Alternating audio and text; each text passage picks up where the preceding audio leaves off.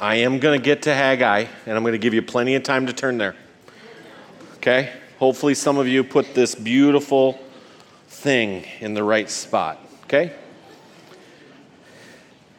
I got to do some awesome things today. Some of you saw me. I got to swim. Oh, we'll see if it holds. I got to swim, right? Got to play. It was fun. Now we get to spend a few minutes thinking about God's Word together. And before we do, I want to just take a moment and pray. Join me, please. Father, we recognize that we have some great staff that are helping take care of our kids tonight, and I start by just thanking you for facilitating that tonight. I also, Father, thank you that we can spend a few moments thinking about truth. Oftentimes when we approach your word, Father, I know I can use it as a club and think I'm fixing other people. And I know that often I need to correct my thinking and see it as a mirror. That when I see your word and I consider the life that I live, or the life that we live, that we want to reflect your glory and your word the best we possibly can. That is the least we could do in light of what you have done by sending your Son to take care of our sin, to take care of that wrath. And we're grateful. Thank you for a few minutes to look into your word. We love you. In Jesus' name, amen. There are scorecards everywhere, right? How many people did mini golf today? Okay, there's like a few of you. Good. Did you keep score? Good for you. My son is a disc golfer. And yes, he loves it. And so we're going to National Amateurs in Colorado next month, and he is going to have some tons of fun. And I love watching him. And what's crazy is when I go with them, they're all amateurs, so they all have their dads with them. And you have that dad who makes sure the score is accurate. You also have the other dad that is making sure that the scorekeeper is keeping the correct score. It's crazy. Because the score matters, right? And there's a scorecard for everything. God's word is full of passages of scripture that we use as scorecards. Let me just give you a couple of them when we think through this. A lot of people will go to the Sermon on the Mount, and you'll go to Matthew chapter 5, and you'll see the Beatitudes, and you'll go, yeah, I want to do this, I want to do this, this is success, this is following Christ. And you'll go through that scorecard, and you use that as a scorecard. Other people will go to Galatians chapter 5, and you'll see the fruit of the Spirit, and right before it, you'll see the fruit of the flesh, and you'll be like, ooh, I shouldn't do the fleshly things, right? But I should do the fruits of the Spirit. And that's a scorecard. That's what that practically is. And scorecards are everywhere in Scripture. It's fun to read God's Word, and you get to a section, and you go, wow. That's what it means to be godly or to follow Christ. Maybe I should not do something anymore. And so tonight, I just want to walk through some scorecards that are in Scripture. And I'll get to Haggai chapter 1 at the end of his first message, because Haggai actually is giving them a scorecard that they missed. If you remember through my 4 sessions, we're going to talk about the blind spots.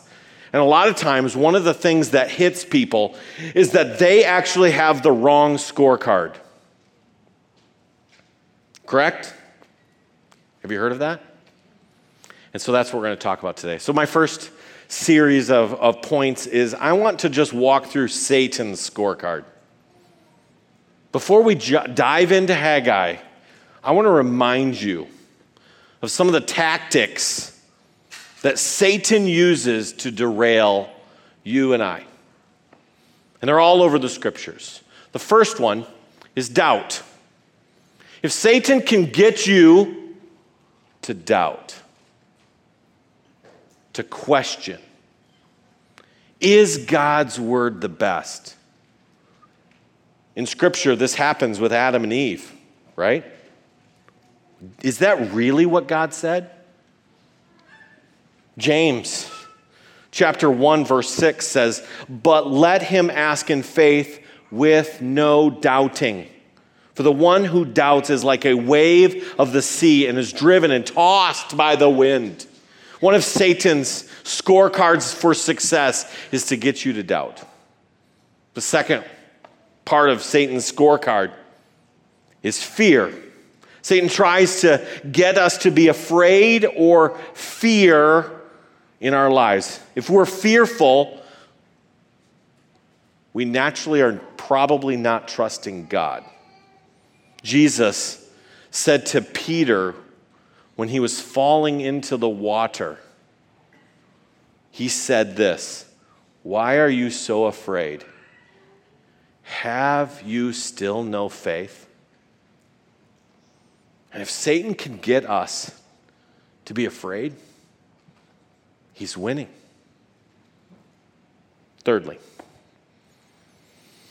if Satan can get us to be self-sufficient, when we're self-sufficient, we don't need God. We actually don't need to walk by faith.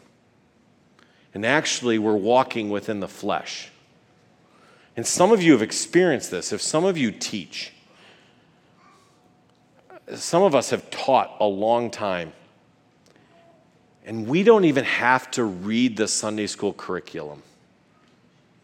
And we can wing it for the 4 and 5-year-olds. Can I just give you a heads up? Even that ministry to 4 and 5-year-olds needs to be in the spirit and not the flesh. That's actually Satan winning with the kids in your church. Because his goal, doubt, fear, to get you to be self-sufficient. 2 Corinthians 5:7, or John 15:5 says, "Apart from me, you can do nothing."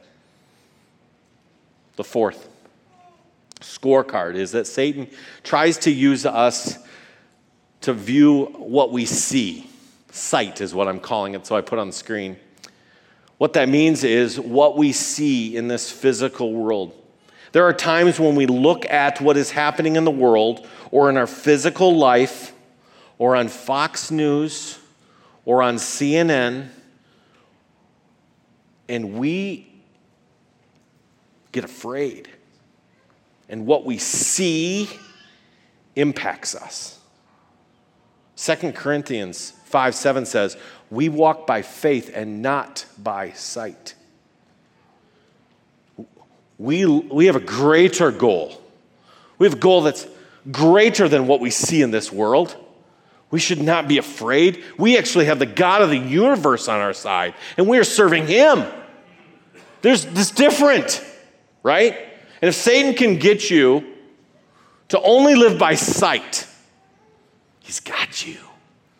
Scorecard for success. In all of these, Satan is trying to delay our walk of faith, delay our ability to trust God, delay our ability to lead. And in Satan's scorecard, if he can get us to doubt, to fear, to live self-sufficient, and live by sight, he is winning. Boy, this is the most encouraging message you're going to have all week, right? We're going to end, no. Now I want you to turn to Haggai, chapter 1. Haggai, his first message is longer, and so we're looking at the second half of his first message. It's found in Haggai 1, verses 6 through 11. And here you're going to see that Haggai is pointing out that Israel has the wrong scorecard. Okay? So as I read through it, see what he is pointing out, that they have the wrong scorecard. So it says this, Haggai 1, verses 6 through 11. You have sown much, but bring in little. You eat, but you don't have enough. You drink, but you are not filled with drink. You clothe yourselves, but no one is warm. He who earns wages puts them into a bag with holes. Thus says the Lord of hosts, consider your ways. Go up to the mountains and bring wood and build the temple, that I may take pleasure in it and be glorified, says the Lord. You looked for much, but indeed it came to little. When you brought it home, I blew it away. Why, says the Lord of hosts? Because my house is in ruins, while every one of you runs to his own house. Therefore, the heavens above you withhold the dew. The earth withholds its fruit. For I called for a drought on the land, and the mountains on the grain, the new wine and the oil, on whatever the ground brings forth, on men and livestock, and on all of your labors of your hands. And Haggai here is, in the end of his first message, he is pointing out their blind spot. They had the wrong scorecard. They should have built the temple, but instead they had different priorities. And he said, you looked for a lot, but there wasn't very much there, right? He says, you brought it home. What did God do? Blew it away. He says, you worked really hard, but it seemed like it wasn't very much. You planted crops, and you barely had enough to live by. And verse 9 gives us why. Why, says the Lord of hosts? Because my house is in ruins, while every one of you runs to his own house. He's pointing out that their scorecard of success was inaccurate, was not good. Israel's scorecard was to gain, to build their house, to work hard, to plant, to bring in crops.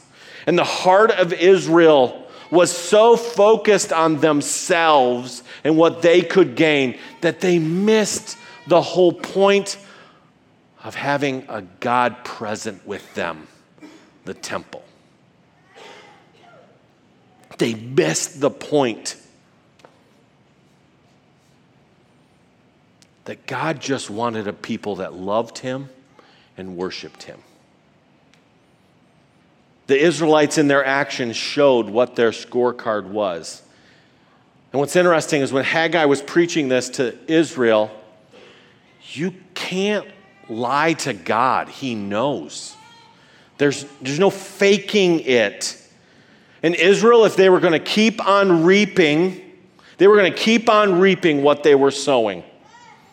And they had to choose what was the scorecard that they were going to live by. Satan's tactics, the ones we just talked about, they work, don't they? Some of the hardest times in my life was when I doubted, or I was afraid, or I lived by sight. Israel's tactics were working, and they were reaping what they sowed. And over in Scripture, there are examples of people who had the wrong scorecard. Acts chapter 5. Ananias and Sapphira wanted to be like everyone else, and they sold their land, and they gave a portion of it, but not all of it. They lied. What happened to them?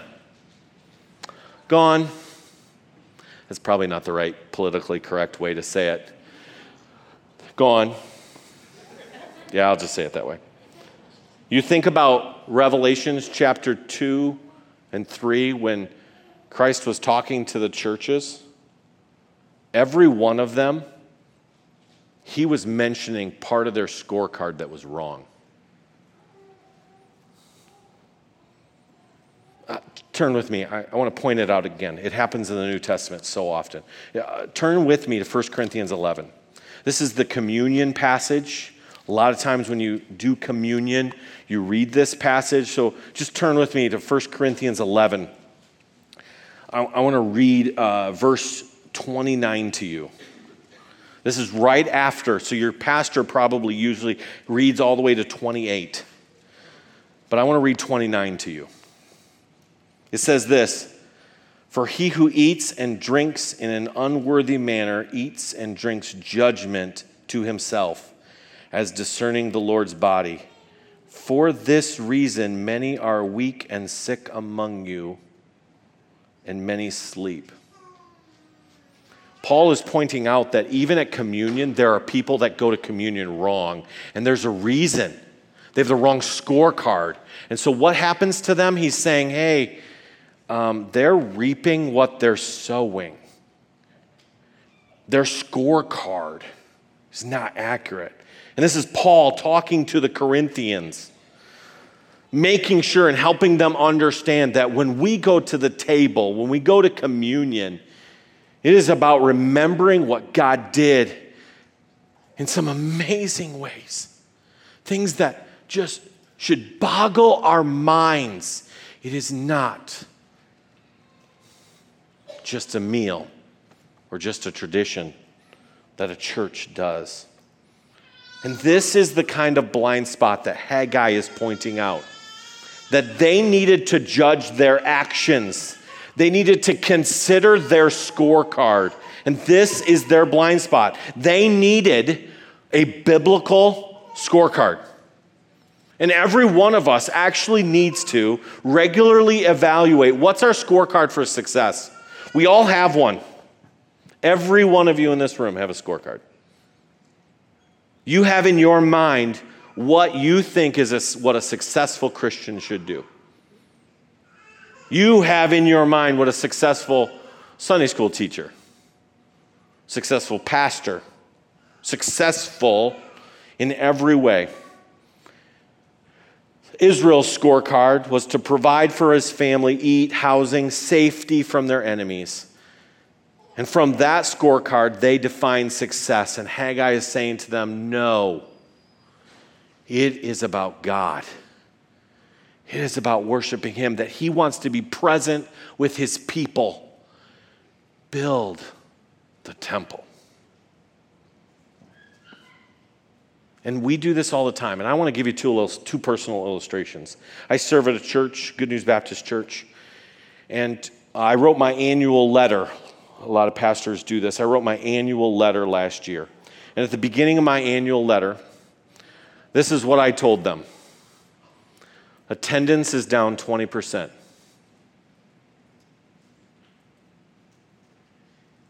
Giving is down about 22%.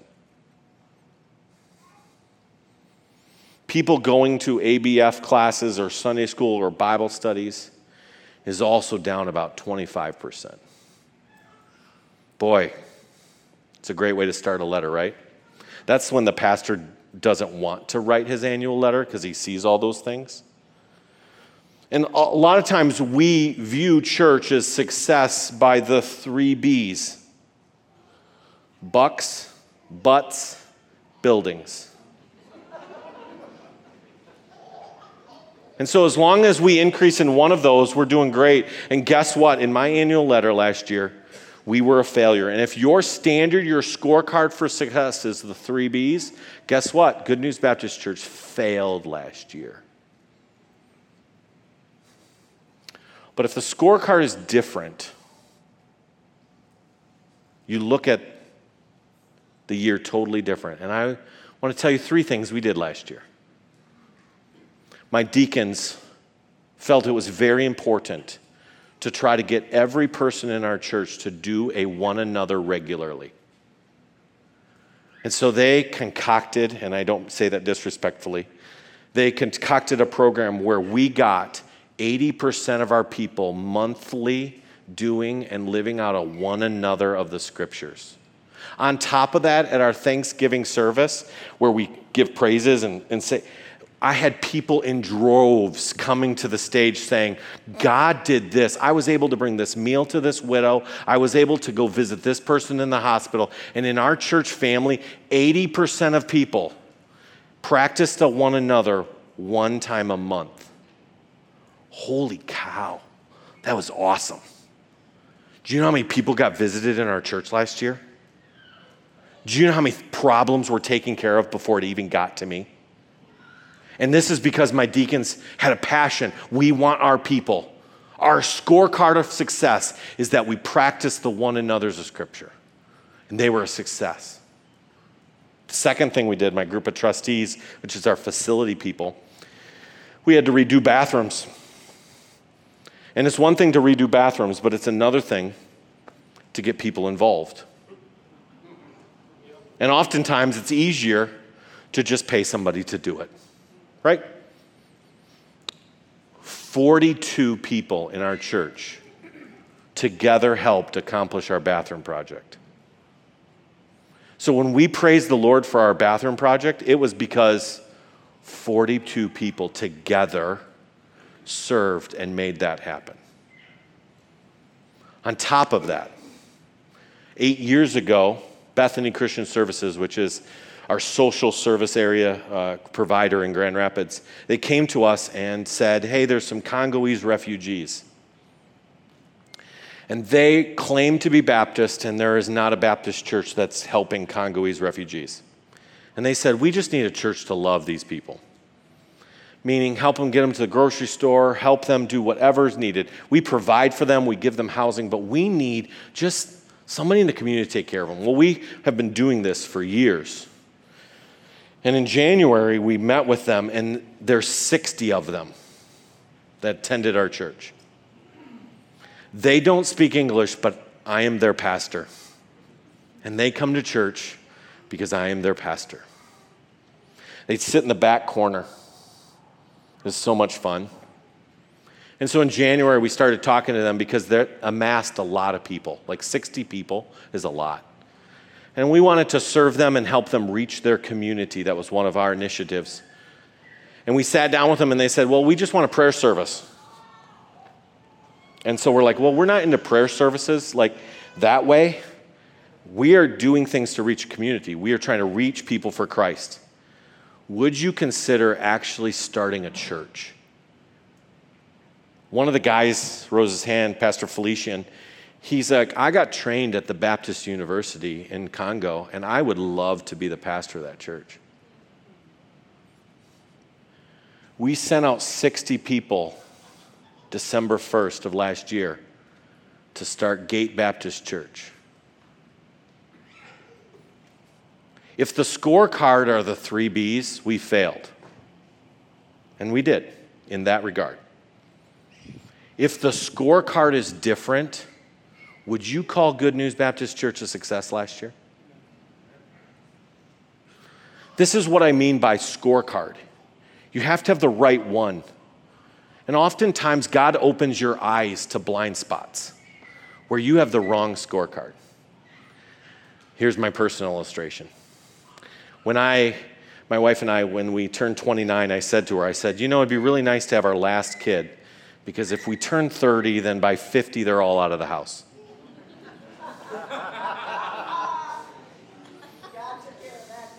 Totally. And he gave us Ruby. She's with us this week. She was born normal. We didn't know anything was different.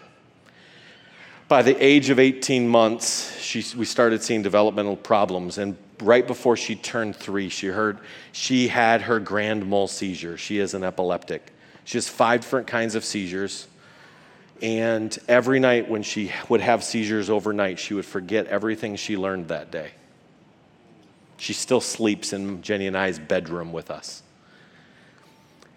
At that point, we didn't know a whole lot about epilepsy and autism and seizures, and you just learn a lot. And God, in his awesome foreknowledge, decided that Grand Rapids needed to be the place where childhood neurology needed to be taken care of 10 years ago. And we had the best doctors in the nation 15 minutes from our house. It was awesome. And we didn't know what was going on. But for 5 years, Ruby was basically a child that only had 50 words that she could say. We would have between 5 and 10 regular seizures a day, and we could not control her problems. It was rough. Jenny couldn't go to church a whole lot, or if she did, it was always caring for Ruby. Like it was fun. That's not the right word. And God brought a surgeon to Grand Rapids, and they started doing brain surgeries on her. And the first one, they took the first 3 centimeters of her left temporal lobe. The second time, they took the next 3. And you would never know she's disabled right now, because you can have a normal conversation with her. Yeah, she's like a 4-year-old. But I will never forget that my scorecard when I was turning 30 was not accurate. And that God is the one who chooses my scorecard. Through Ruby, it's allowed us to get into the public school system. It's allowed us to get to a group of people that no one has access to unless you really are part of the community. And it's awesome. I would never trade it for anything. And so when we talk about biblical scorecards and the blind spots of them, every one of us at some point needs to evaluate what really is success in your mind. Personally, at church, your walk with God. It dictates what you think is right. And it means something. This is what Haggai was pointing out. Because Israel had the wrong scorecard, they missed it. So my big idea. The thing you got to remember, it's written in your books. We must consider our ways and have the right scorecard. And I want to give you what the right scorecard in general should be. That's my last thing tonight. Because I want you to realize not just what's wrong, but we got to say, what is the right scorecard? What should be based on? And what the basis of our scorecard, it should be what is absolutely critical to God. And I would summarize it by 2 things, which is the greatest commandments. 1, your scorecard, the right one, it needs to be centered on how you love God. It has to be. It has to be founded in that. Good News Baptist Church, by teaching people to love one another, to serve together, to reach their community, those are all under those 2 things of loving God and loving others. And I would really encourage you, when you think about this and talk about this with your family, you have to have the right scorecard. You have to. Because if you don't, I'll tell you from my experience, God will correct it. And He will get you back on track. Because God is never mocked. He always knows. So, what's the correct scorecard? Here we go. What's the correct scorecard? What is it founded on? Hint, hint, hint. It's on the screen. Right? Number 1 is love God.